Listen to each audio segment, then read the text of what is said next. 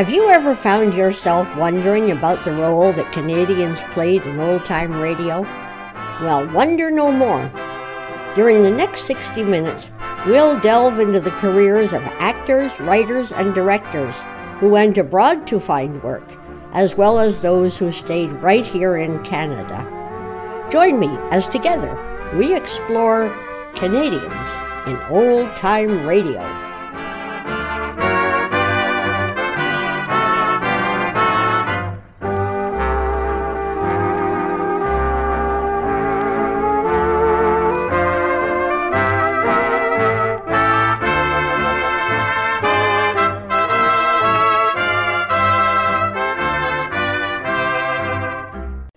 Hello there, I'm Devin Wilkins, founder and president of COTRA, the Canadian Old Time Radio Alliance, and I'd like to welcome you to another edition of Canadians in Old Time Radio. Well, to start things off tonight, we have a comedy from our Made in Canada file. It's actually from the CBC Stage series, and it's called All About Emily.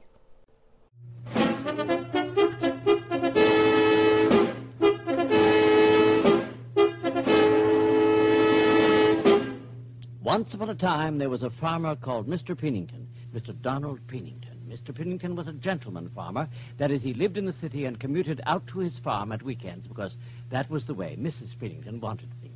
Mr. Pennington would have liked to live in the country all the time because Mr. Pennington was a poetical type farmer, even in the rain. In fact, whenever it rained, Mr. Pennington would go outside and look at the flowers and say, "There is a flower, the lesser celandine, that shrinks like many more from cold and rain and dwells beside the river Duff." Moreover, Mr. Pennington could never hear a cuckoo without at once speaking to it, like this. "Oh, cuckoo, shall I call thee bird, or but a wandering voice, whom there are none to praise and very few to love?" You can easily see that Mr. Pennington was undoubtedly the most poetical type farmer you or I ever heard of. Luckily, Mr. Pennington's wife, whose name was Mrs. Pennington, was not at all the poetical type. If Mr. Pennington had met a friend on one of his walks in the intervals between listening to cuckoos and looking at lesser celandines, Mr. Pennington would say to his good lady, Mrs. Pennington, "Ran into Matthew this morning. We talked with open heart and tongue, affectionate and true, a pair of friends. Though I was young and Matthew 72, and fair as a star, when only one is shining in the sky." If you must quote Wordsworth, Donald, you might at least get it right. Yeah, you're wrong there, my love. Many other poet, yes, get it right by all means, but not Wordsworth. As a matter of fact, Wordsworth is vastly improved by misquotation, a claim which cannot, I think, be made on behalf of any other poet of comparable reputation. Wordsworth, you see, my love, is not in any ordinary sense of the word. Do stop babbling about Wordsworth, Donald, and listen to me for a moment. Very well, my love, I am all ears. I have purchased a goose. A goose? Yes, Donald, a goose. A live goose. What on earth for? We shall keep the bird till Christmas. We shall then kill it and eat it. What shall we do with it in the meantime? In the meantime, the bird's status will be that of household pet. I think we ought to call it Emily. Are you sure? What do you mean? Am I sure? Are you sure it's an Emily? Mightn't it be Robert, say? I think not. In any case, we're perfectly safe if we call it Emily. If we call it Robert and it then proceeds to lay eggs, that would be a tiresome complication. On the other hand, Emily will be entirely appropriate. Eggs or no eggs. Your logic overwhelms me, my love. Where is Emily? In a crate under the sink, see? Oh, yes. You can let her out after lunch. It'll be something for you to do. All right. Hello, Emily. Nice goose. Good goose. Oh, my word, isn't she enormous? More like a young elephant than a bird. Hail to thee, blithe spirit, bird thou never wert.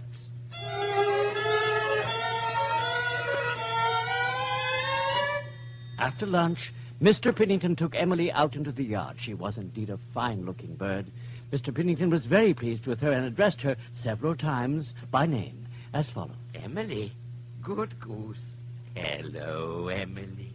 Nice Emily. Then Mrs. Pennington addressed him by name. Donald! Yes, dear?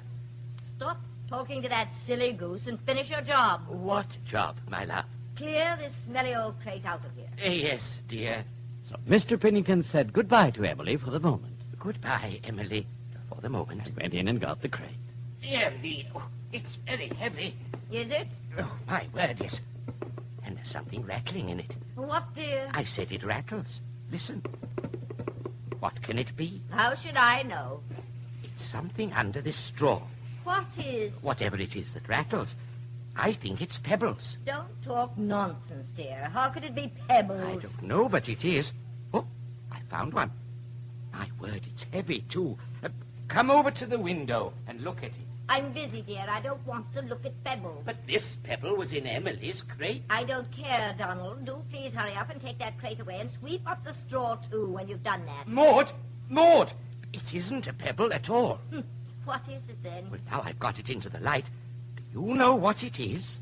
It's an egg. I was right about it being an Emily, then. But, Maud, look at it. Feel it. This is a golden egg. Our goose has laid a golden egg.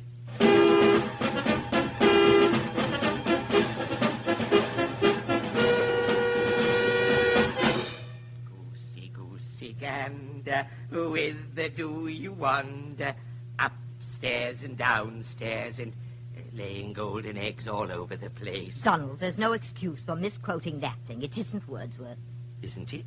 It sounds like him. Donald, please pull yourself together.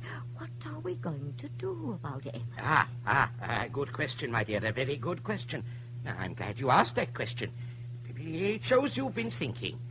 Goosey, goosey gander, whither do you wander? Well, what are we going to do? I haven't the faintest idea. Must do something. That bird is worth a fortune. How do you know? Donald, don't be tiresome. How do you know Emily laid the egg? It's only circumstantial evidence. How do you know somebody didn't put it in the crate? Why would anyone want to do that? As a hoax. Perhaps some merry fellow playing a lively jig. Don't be preposterous. The thing's worth thousands of dollars. Then let's sell it. Do you really think we ought? I wouldn't have said so if I didn't think so. However, it's up to you. It's your goose.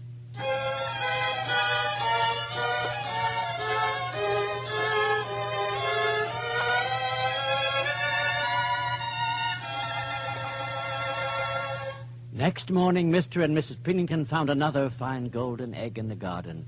So evidently it wasn't a hoax, nor was some merry fellow playing a lively jig. Look! Here's another golden egg. We'll have to keep Emily indoors from now on.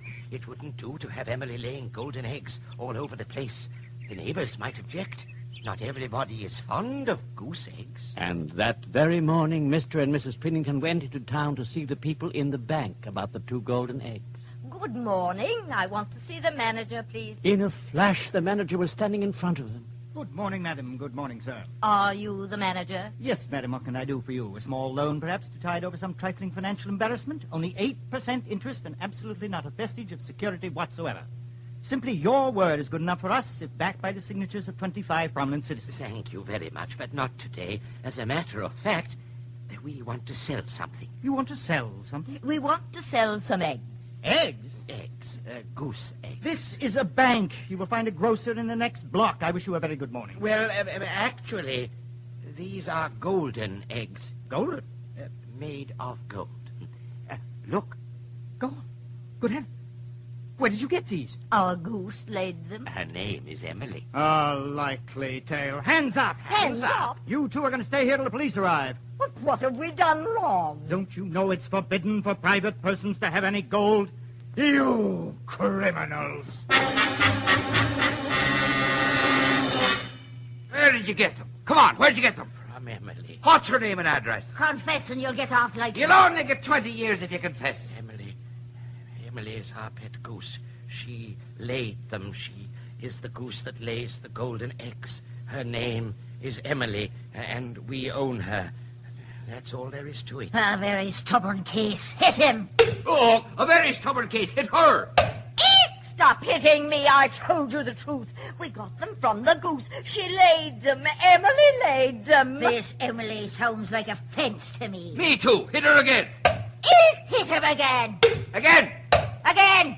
Again. Again.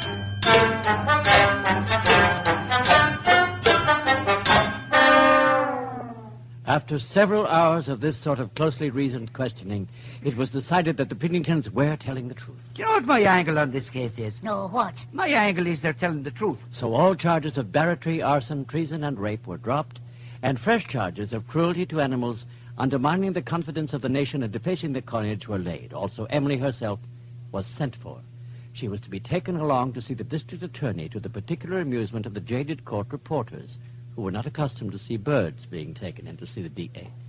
What the heck you got there, Clancy? Use your eyes, can't you? You gonna be a farmer, Clancy? yeah. This is the goose that lays the golden eggs, boys. Yeah, and I'm Little Red Riding Hood. No, I'm Little Red Riding Hood. You're Bo Peep. All right, break it up now, you bums. Break it up. There you are. Now you've upset her with your carrying on. Yeah, what about your hollering? Here, look out, boys. I think she's going to lay another egg. You've laid an egg already, Clancy. Yuck. Mind you don't get the bird, Clancy. Yuck. Watch out, boys. She really is laying another. By golly, he's right. Oh, what do you know? Put her down on the desk over here. That's it, over here. All right. Stand back, everybody. Give the lady air. Give the lady air. Ah, that's better. Open one of the drawers for her to lay in. Yeah, good idea. Okay, here we are. That's it. I think she's ready. It went clean through the drawers. Well, what do you expect? It's heavy. It's a golden egg. You're darn right it's heavy. Damn near broke my toe. Yeah, I should have moved your great flat foot. All right, boys, move over. Now, this concludes the entertainment. Come on, Emily. You're going to see the DA. Come on, old girl. Well, so long, old man. Bye, Clancy. Come on, boys. Come along, Emily. Now, good. Now then, who's got the egg? Here. What about that egg? What egg, Clancy? I haven't seen any egg. Anybody here seen any egg? No, I haven't seen Come on, you bums. Which one of you bums has got it? Not me. Yeah, you. What's that you got under your necktie? That's just my Adam's apple, Come officer. here, wouldn't you, bum? Ah. Yeah, I thought as much. Shame on you, stealing the poor creature's egg. Have you no respect for the sacred feelings of a mother? Well, by golly, I ought to run you in for egg napping.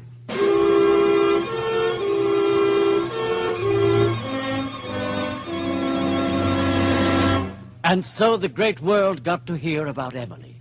Though the editors were rather skeptical at first, editors have a basic philosophy of skepticism. You're drunk.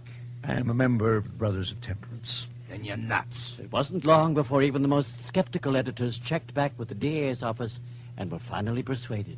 Well, I don't know what we can do about it, but I know what I'd like to do about it.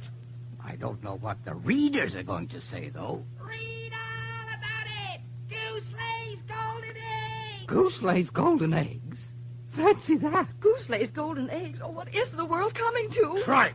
Goose lays golden eggs, indeed. I'll write to the editor. I'll goose him. That started it. The big Emily boom was on. The first thing to do, of course, was to make sure that Mr. and Mrs. Pennington got nothing out of it. So a special company was quickly formed. The Golden Egg Corporation, a very attractive investment. Offices were rented. Come and see our magnificent suite of handsome modern offices to be built within 6 months. And the proper action was taken against Mr. and Mrs. Pennington.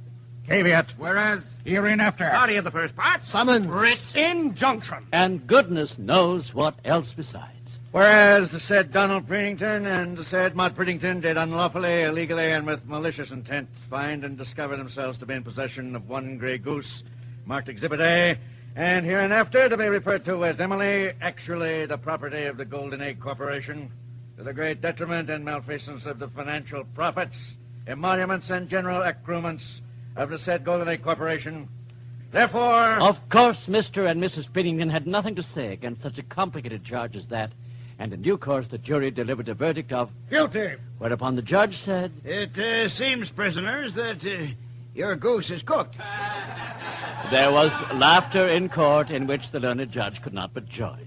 And you are hereby sentenced to 107 years hard labor each, without the option, and the court sincerely trusts that this will be a lesson to you.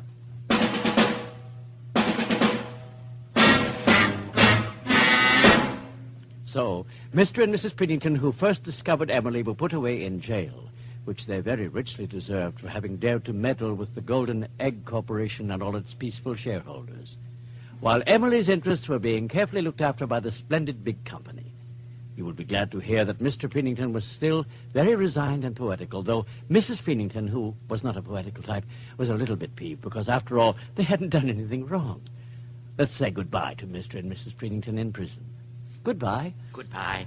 And remember that stone walls do not a prison make, nor iron bars a cage. Loved I not honor more. Who's she? Who's who? Honor more. And there they are in prison, and I'm afraid that's the last we shall hear of Mr. Pennington, the poetical type farmer, and his wife, the non-poetical type Mrs. Pennington.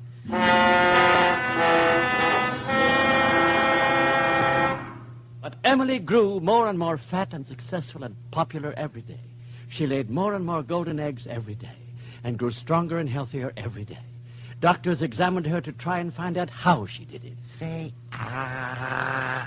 Honk. Uh-huh. Say 99. Honkety honk. Uh-huh. And dentists examined her, too, for that matter. Open widely. But in the end, they all had to confess themselves. Baffled. How about you? Wait. Oh, yes.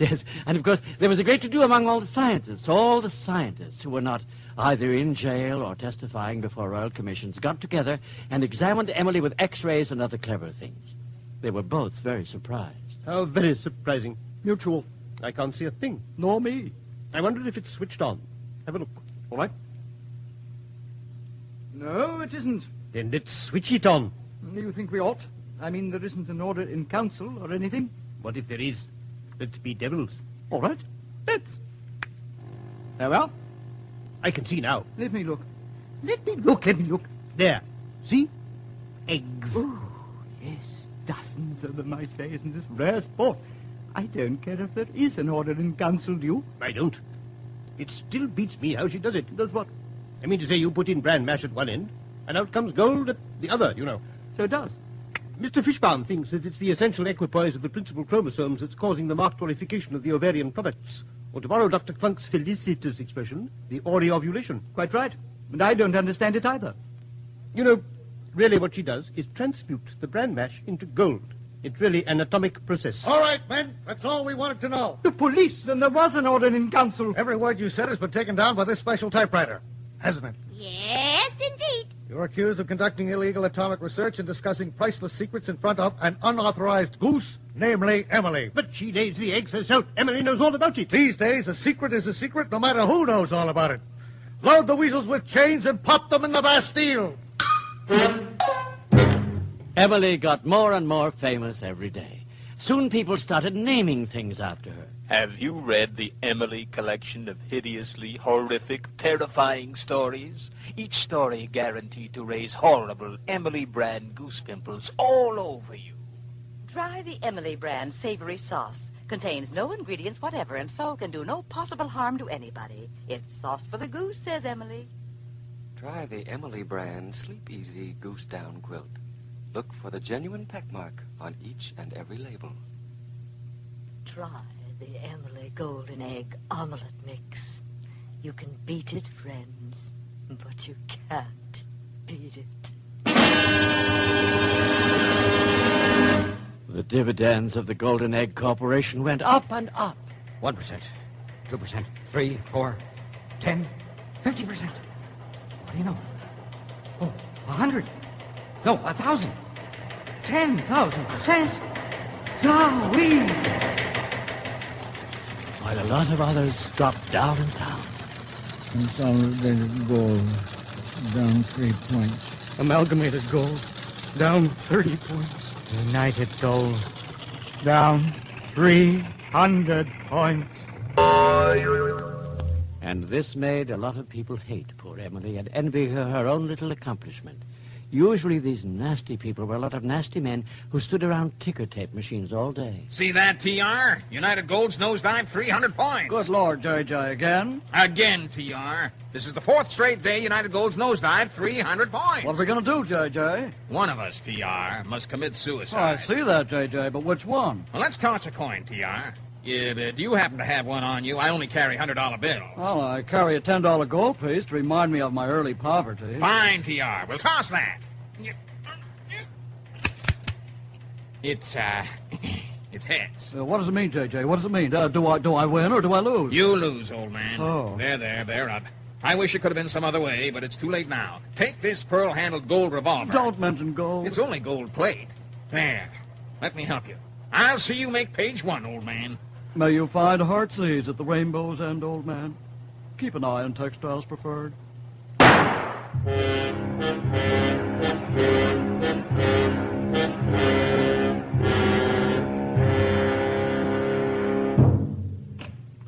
Hello, darling. Have a nice day at the office. Horrible.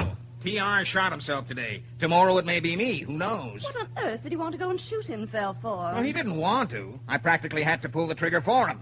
But that blasted goose is ruining the markets. Why, it's a sweet goose. Did you see its cute little pictures in the paper? No, and I don't want to. Blast that goose. Blast and obliterate that goose. I think you're just being a big baby. Do you realize that the market is being flooded with gold? If there's much more gold poured into the market, the entire world will be ruined. Poverty, desolation, famine everywhere. All because that blasted goose is flooding the world with gold. I don't see that at all.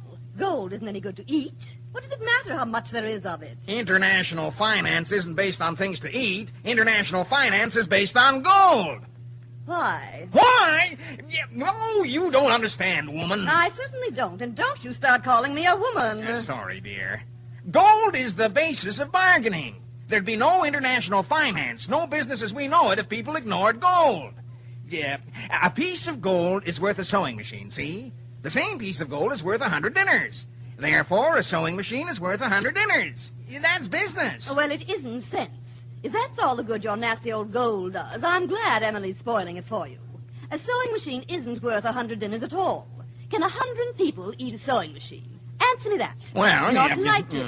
That's where your gold gets you. Thinking there's going to be starvation because something goes wrong with gold. There'll only be starvation if something goes wrong with the food. Now, come and eat your dinner and stop talking nonsense. I only hope the poor bird doesn't die before you come to your senses. Die? Die! That's an idea. Quite an idea. Die! So a lot of the nasty men who stood around ticker tape machines all day, those that hadn't committed suicide, of course, started sending cables. Take a cable. And telephoning. Get me long distance. And traveling up and down. Give me a reservation. And in due course, they all met somewhere underground and slimy. Dozens and dozens of nasty men who stood around ticker tape machines from all over the world they came. And do you know what they did? They started to plot and scheme to get rid of poor Emily. They wanted to kill the goose that laid the golden eggs. There. What do you think of that for ingratitude? Isn't it horrible? At last they drew up a plan. Gentlemen, the plan will be as follows.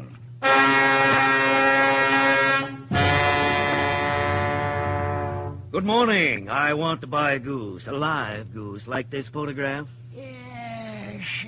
Why, that's Emily. I know. My little granddaughter wanted Emily for her birthday.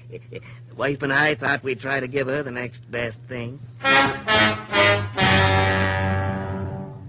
Morning. I want to buy a knife. Yes, sir. What sort of knife? Well, I want a pretty long knife, nice and pointy. Oh, and make sure it's good and sharp, will you?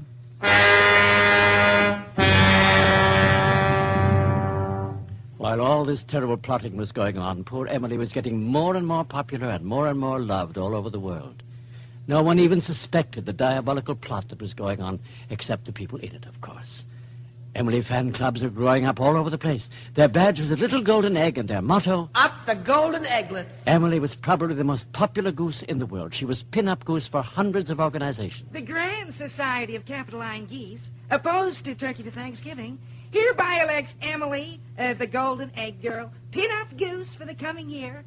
Fellow members, 3 rousing honks for Emily. Honk, honk, honk. And a gosling. Honk.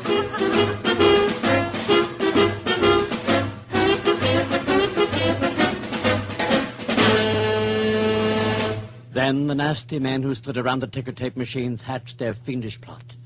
Late one night they sneaked into the big building where Emily lived. One of them carried the other goose tied up in a sack, and another carried the long knife, nice and pointy, which they had taken care was good and sharp. They tiptoed through the silent rooms, pausing only to bribe the watchman. $1,000 bill? Oh, thank you, sir. Thank you so much. Well, first to the left, and mind your step. At last they came to the room where Emily was sitting fast asleep. In a second, they grabbed her. Grab her, that's right. Squawk. You'll soon be... Chopped off her head. Then they popped the other goose down in her place and rushed off home. They had killed Emily, the goose that laid the golden eggs, proving that in this world there is no gratefulness. But there are miracles.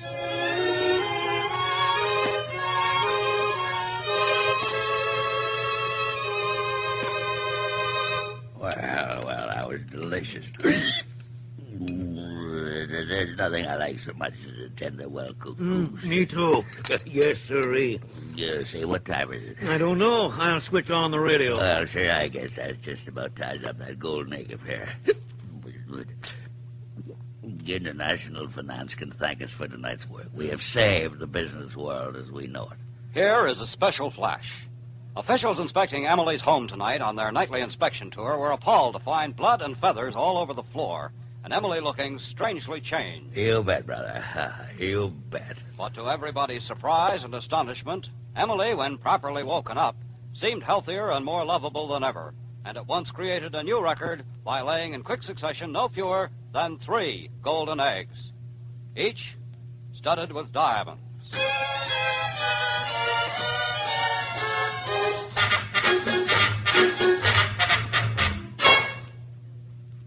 All About Emily, a fantastic adventure designed by Lister Sinclair, and first heard in this series on February the 25th, 1945, was part 2 of our 21st anniversary celebrations. Presented with Andrew Allen as the storyteller, Henry Comer and Alice Hill as Mr. and Mrs. Donald Preenington, and Ruth Springford as Emily. We gratefully acknowledge the contribution by the many talented performers who portrayed such an array of characters in the revival of these 2 now famous playlets. To our distinguished guest list, on this occasion we add the names of John Bethune, Sidney Brown, Fred D.L., Alan King, Paul Kligman, Beth Lockerbie, Jane Mallet, Arch MacDonald, Douglas Master, Frank Perry, Claude Ray, George Robertson, Alfie Scott, Sandra Scott, John Scott, Tommy Tweed, and Alexander Webster. The music was composed and conducted by Morris Surden. Sound effects were by Bill Roach, and technical operation by Terry Rustling. The producer-director, Essa W. Young. Ladies and gentlemen, at the end of the Stage 55 series, Andrew Allen and his gifted and versatile musical director, Lucio Agostini, who together had won well-earned national and international recognition for their efforts, turned over the responsibility for the continuation of their creation to Morris Surden and me. Only too well do we know and humbly note with admiration and sincere gratitude that without the firm foundation the builders gave it, without the full and faithful support of our writers and performers, without the tolerance and interest of our shareholders, the listeners, we would not be here now to observe the coming of age of an institution to which so much has been given by so many for so long. We can only hope it will continue to serve as a source of information, inspiration, and entertainment for years to come. Many thanks for coming to our birthday party. We'll be glad to have you with us, in person and in spirit. We cordially invite you to be with us again next week at the same time for another dramatic entertainment, yours for the listening to CBC Stage. Bill Lorne speaking.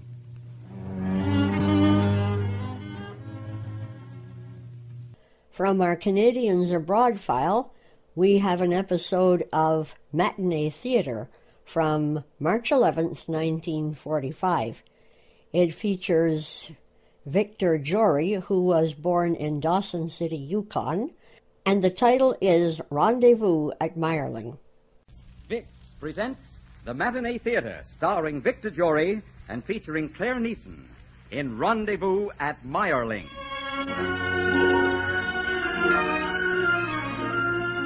Vicks, the makers of Vicks VapoRub, Vicks Vatronol, Vicks Cough Drops, and Vicks Inhaler, brings you the Matinee Theater, starring Victor Jory in our original play that you selected for this week, the unforgettable love story, Rendezvous at Meyerling. Here's a good thing to remember when you catch a cold. The best-known home remedy for relieving miseries of colds is Vicks Vapor Rub.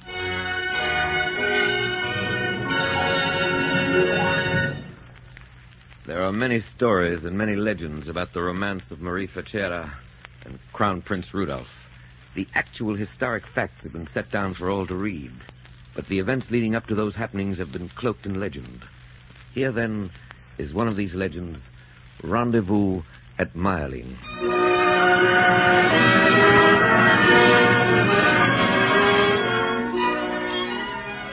Fasten my pendant, Anna. There you are, mademoiselle. How do I look? In all my life, I have never seen anyone so beautiful. You will be the belle of the ball. You know, Anna, I have the strangest feeling. I think this night is going to be important to me. And why should it not be?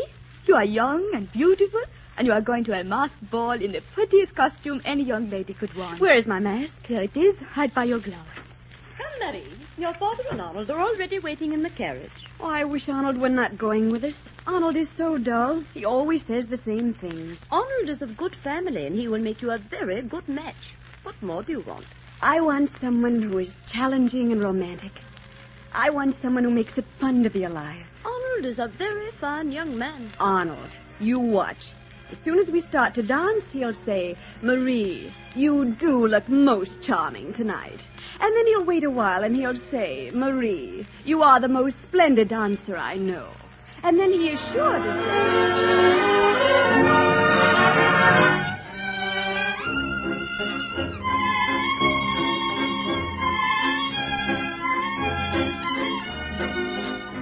Marie, you do look most charming tonight. Thank you, Arnold. Not at all. Marie, you are the most splendid dancer I know. Arnold, I feel a bit faint. Would you mind? I'd like to go over by the balcony a moment. Of course, Marie. I hope you feel better, though.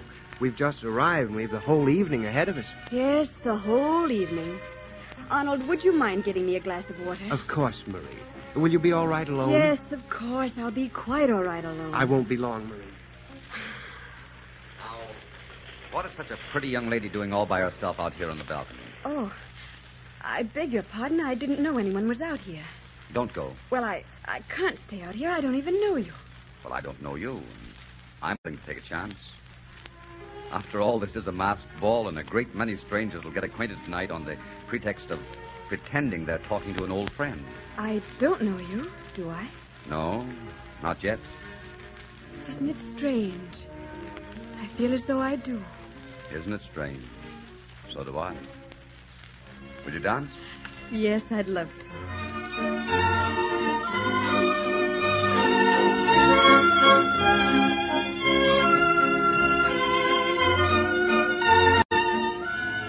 There's something about the way you fit into my arms that's just about perfect. I really should leave you. You know, I had a partner. Yes? I sent him for some water about... Oh, it must have been 2 hours ago. You think he may come looking for you? Oh, definitely. He's a very conscientious young man. Do you know what I do about conscientious people? No, what? I run away from them. What do you say? Where shall we run to? Any place, every place. Come on, let's take a look at Vienna. I'd like to see how it looks with you beside me. How does it usually look? Serious, stodgy, dull. But I don't think it'll look that way tonight. Do you? No. I don't think it'll look like that tonight. Marie! Marie! That's my young man. Come on, out through this door. Marie! Oh, Marie.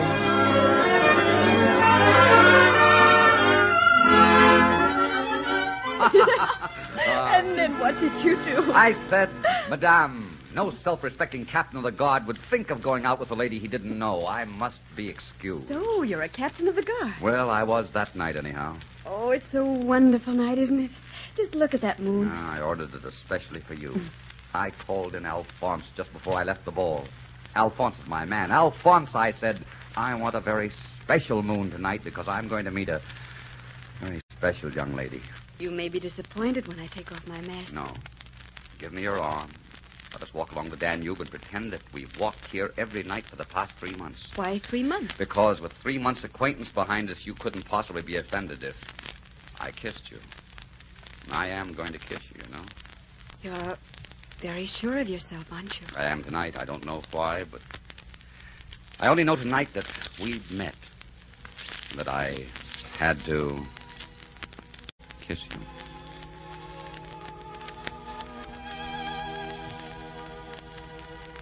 Oh, darling. I've waited a long time for you. And for that kiss. I've waited a very long time. Take off that mask. Take off yours. All right. Hello, my darling. Hello, my darling.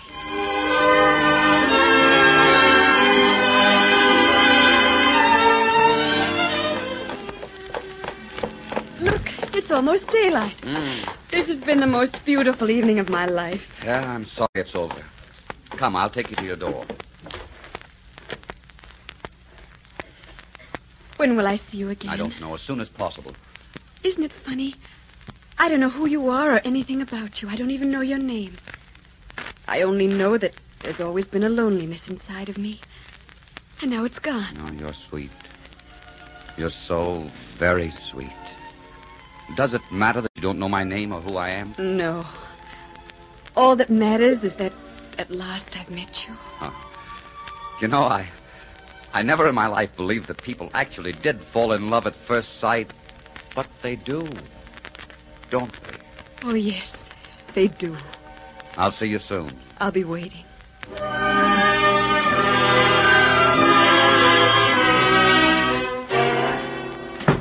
Well, Marie, where have you been? I don't know how to answer that. Oh, I think I've been in heaven. Are you aware that it's daylight now? Your father and Arnold and I were nearly frantic. Whom did you leave the ball with? I don't know his name. You don't know his name? Marie, what's come over you? You'd never understand, Mama. You are a shameless girl. If I ever know you to do anything so disgraceful again, I shall send you away from Vienna forever. Now get to your bed. I suppose you've forgotten that you're to be presented to the Empress this afternoon. I had forgotten. I had forgotten everything in the world.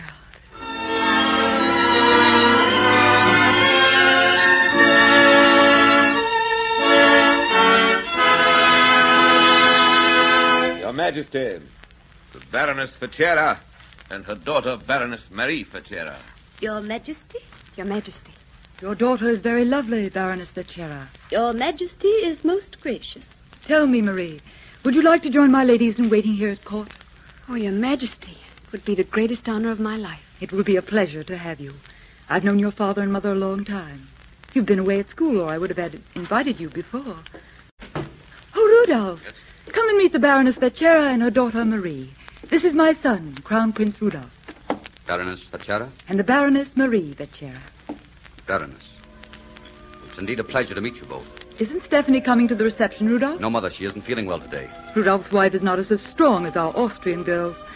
Won't you introduce Marie to some of the others, Rudolph, while I have a chat with her mother? I'll be delighted. Will you take my arm, Baroness? With pleasure, Your Highness.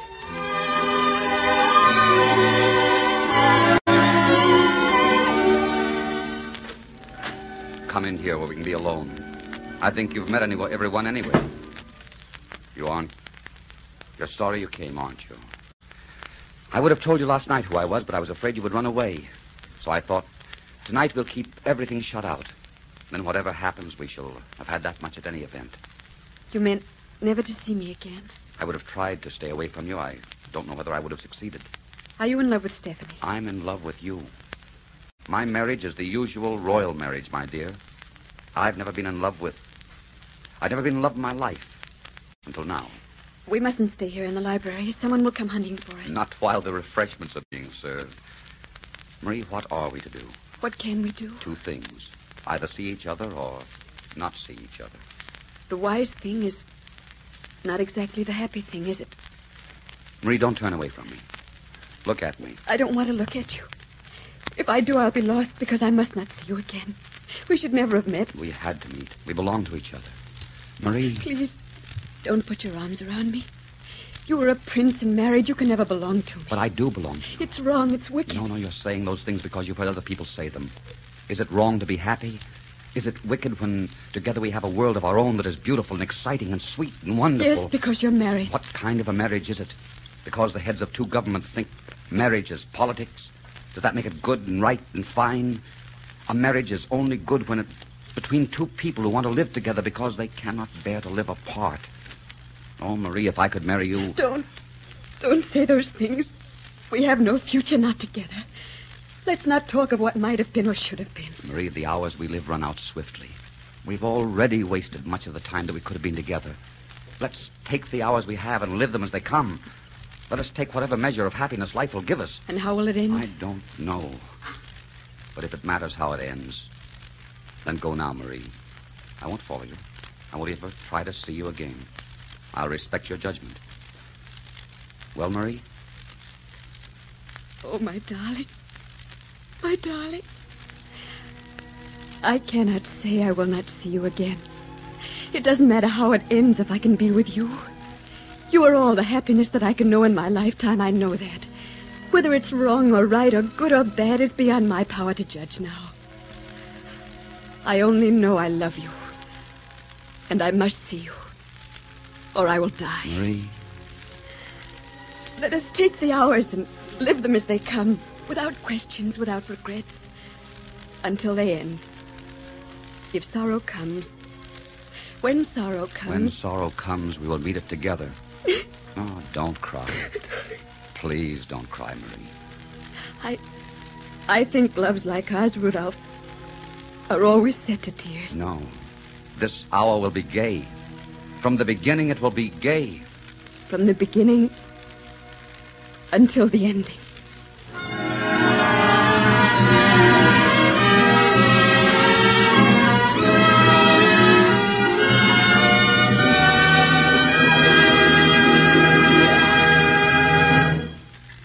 In just a moment, we will bring you the second act of Rendezvous at Meyerling, starring Victor Jory. It's the 11th of March. Winter is almost over and spring is in the air. Yet millions of folks are dragging around feeling miserable with colds. Now, if a cold is distressing someone in your home, then you'll be interested in this. The best-known home remedy for relieving miseries of colds is Vicks VapoRub. It's the modern way so widely used to ease distress of colds because the moment you rub it on, VapoRub's relief-giving action goes right to work to help relieve congestion and irritation in the upper breathing passages, to ease the coughing spasms, sore throat, and that muscular soreness or tightness. And relief is so good because VapoRub penetrates into the cold, congested upper bronchial tubes with its special soothing medicinal vapors.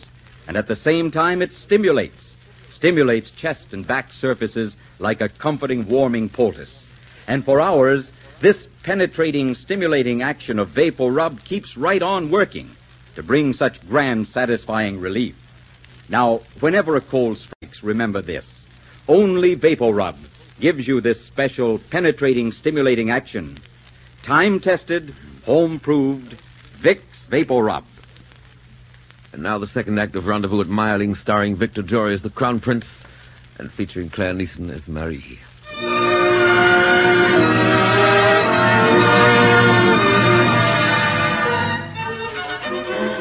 I suppose you've heard about Crown Prince Rudolph and that girl, that Baroness Vachera. I should say I have. Everyone in Austria has heard about them. Shameless pair. I saw them myself last night, dancing at our garden.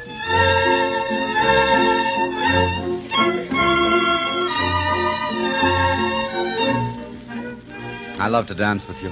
You have wings when you dance. It's because I'm dancing with you. Look, everyone is looking at us. No, there are no people there.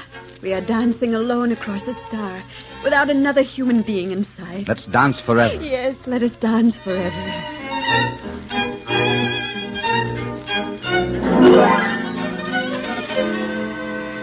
Well, I don't know what you think about it, but I think the prince is a disgrace to the whole country. I don't know why his father or his wife doesn't do something about it. You know, I saw them riding in a carriage yesterday through the Vienna woods at positively breakneck speed.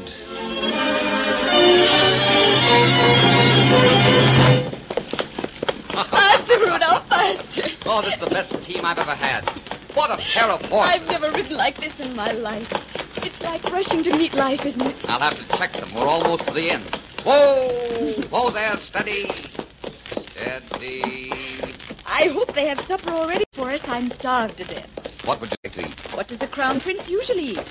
Peacock's breast and lark's tongue. And what does a baroness usually eat? Oh. How about roast beef? Wonderful, darling, wonderful. You're such a good fellow, Marie. You have such a zest for living. Yes, because I want every moment to be very full.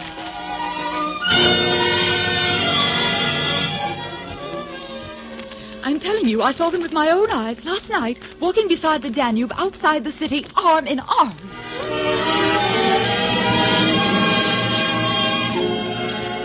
Ask me for something you've always wanted. I'd like to give you the world. You have given me the world. There's nothing that would make you more happy? Yes, there is. But you couldn't give it to me, Rudolph. No, tell me. I'd like a house. Yes. A small house somewhere out here beside the Danube. Oh. A house that you would be the heart of, Rudolph. A friendly house where we could invite the people we love to come and laugh with us. Yes, yes. And that would stretch to make room for 2 or 3 little boys who would look like you. And scowl like you and smile that same quick smile that makes my heart turn over. Rudolph. Oh, Rudolph. Oh, my dear. You see, I told you couldn't give it to me. Such dreams are for the people, never for rulers. All over the country, people are sitting before their fires now in houses like that. And few of them know how fortunate they are. Or how desperately we'd like to be one of them. The world has no place in it for you or me.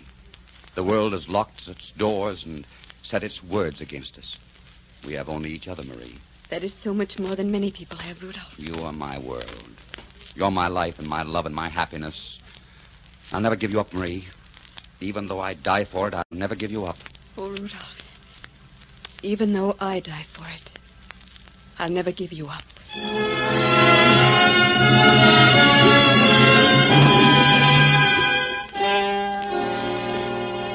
Marie, you are never to see Crown Prince Rudolph again. I forbid you. Do you realize that everyone in the world is gossiping about you? I don't care what anyone in the world is saying. It's no one's concern but our own. You are behaving shamelessly. Sneaking out at all hours. Telling me you're going to meet some friend in the afternoon and meeting that man. Constantly lying, deceiving. For a year this has been going on in spite of everything I've said. I'm ashamed to have to acknowledge you as my daughter. Mother, please listen to me. Now try to understand. I shall never understand, nor do I want to understand. What is right is right. What is wrong is wrong. There is no compromise that can be made with honor. Rudolph is married, and he is the future ruler of Austria. I love him. You have no right to love him. Do you think you can say you must not love and that will make a difference? If you do, you have no comprehension of love like this. We didn't choose to fall in love. We didn't plan it. It just happened, that's all. Happened the moment I looked at him. It was like coming home. I know he's married. I know he's the future emperor. But knowing it doesn't make any difference because we belong together. Together we are somehow complete and content. And apart, neither of us has anything. If that were not true of him, too, then I would do as you ask. But as long as he needs me and wants me, I will see him. You are a wicked, shameless girl. I'm not wicked. My love is good and honest and real. If we were hypocrites or bad people, we would have hidden our romance and lied about it. You shall not, you cannot make me ashamed of my love. It is my pride, it is my honor. It is my whole life. Marie, you are never to see the Crown Prince again. This disgraceful affair is going to end right now. And forever.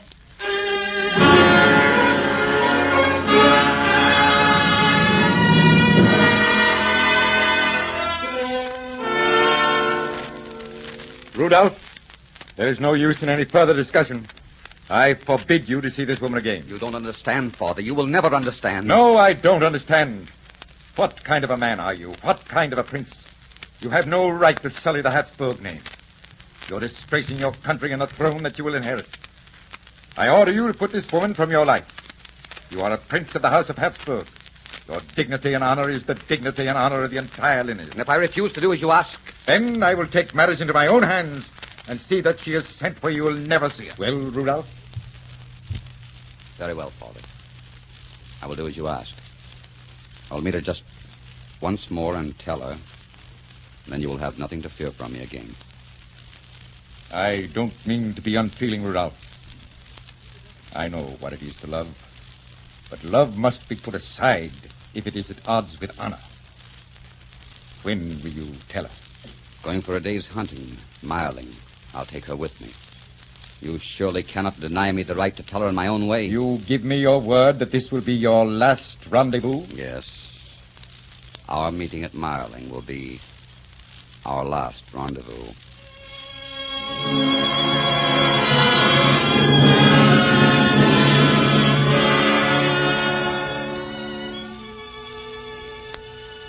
Come out on the balcony, Rudolph. Look, the stars are fading. It's a beautiful night. I'm glad it's so beautiful. You know, it's a strange feeling to look at the stars and the moon and know that you'll never see them again. You suddenly feel that you should look long and hard at everything. It's not necessary for you to go through this, Marie. I'll leave you behind if you like. You're young, you're lovely. You have so much to live for. I have nothing to live for in a world that you've left. Come sit beside the fire with me for a little while. If you like.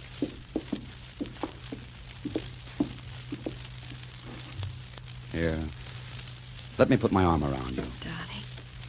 Tell me, if we had had that house, what would it be like? Well, every morning I would have gotten up early and fixed your breakfast. Yes. And we would have had it in front of the fire. And then I would have walked with you down to get the carriage Yes. and ridden a ways with you and then walked home. And where would I be going? To work. Oh, I see. And then I would have cleaned the house and dusted and made everything right for you to come home to. And in the afternoon, the boys and I would have had a frolic outside. And then I would get them all scrubbed and clean and ready for their father. And I'd come home and we'd have dinner and tuck the children in bed, and then we'd sit like this night after night, growing old together. Oh, I'd have liked that house. I wish the world had a house for us, Marie. I know. Are you sorry? Have you any regrets? Regrets? Not one. I've had a year of more happiness than most people have in a lifetime. We've completed our lifetime this year, Marie. I know. And it's been beautiful. Maybe the beauty hurt a little now and then when people closed in on it. But even the pain was beautiful. Oh, Rudolph, the only thing that frightens me a little is that we're facing the unknown now. I may never feel your arms or your lips again.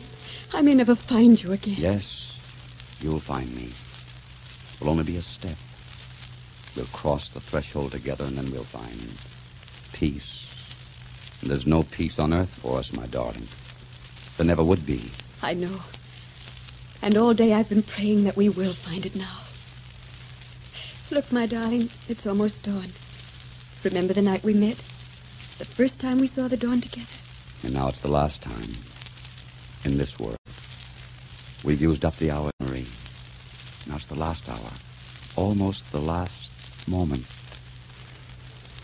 Here, let me carry you.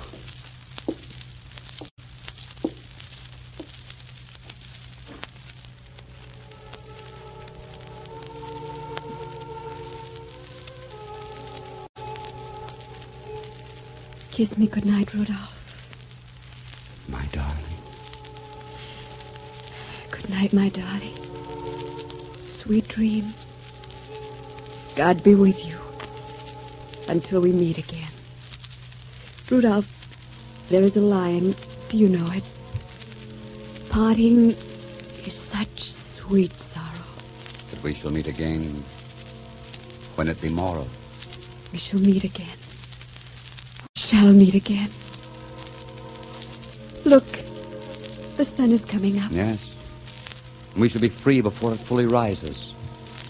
We promised it would be our last rendezvous, and we've kept our word.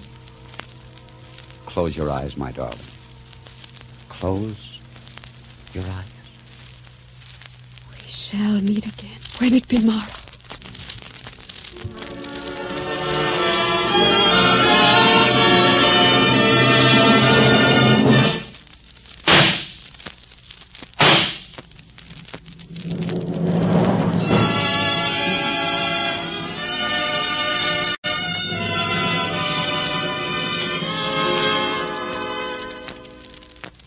so they kept the last rendezvous at Marling, and the world that had denied them the right to love talked about them, wondered about them, finally wept, and left them in peace.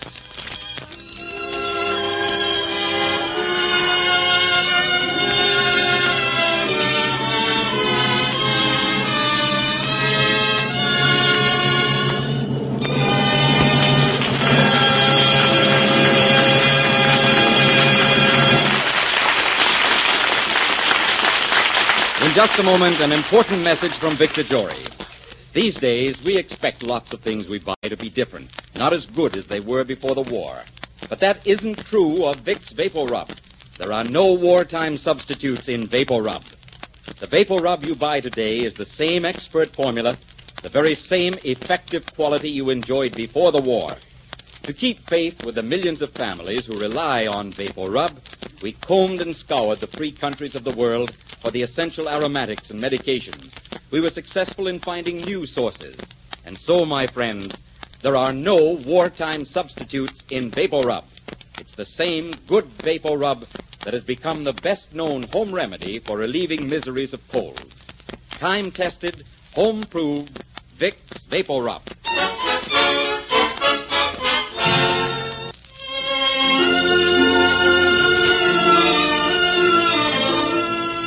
Our script today was an original radio play by Gene Holloway and was directed by Richard Sandville. Music for this series is under the direction of Mark Warno. Be sure to be with us next week when Vicks, the makers of Vicks Vatronol, Vicks Cough Drops, and Vicks Inhaler, brings you another great matinee theater production starring Victor Jory. This is CBS, the Columbia Broadcasting System.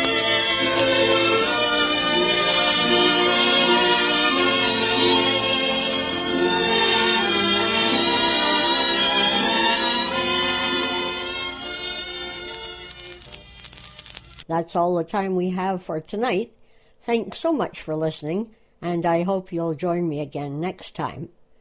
Bye for now.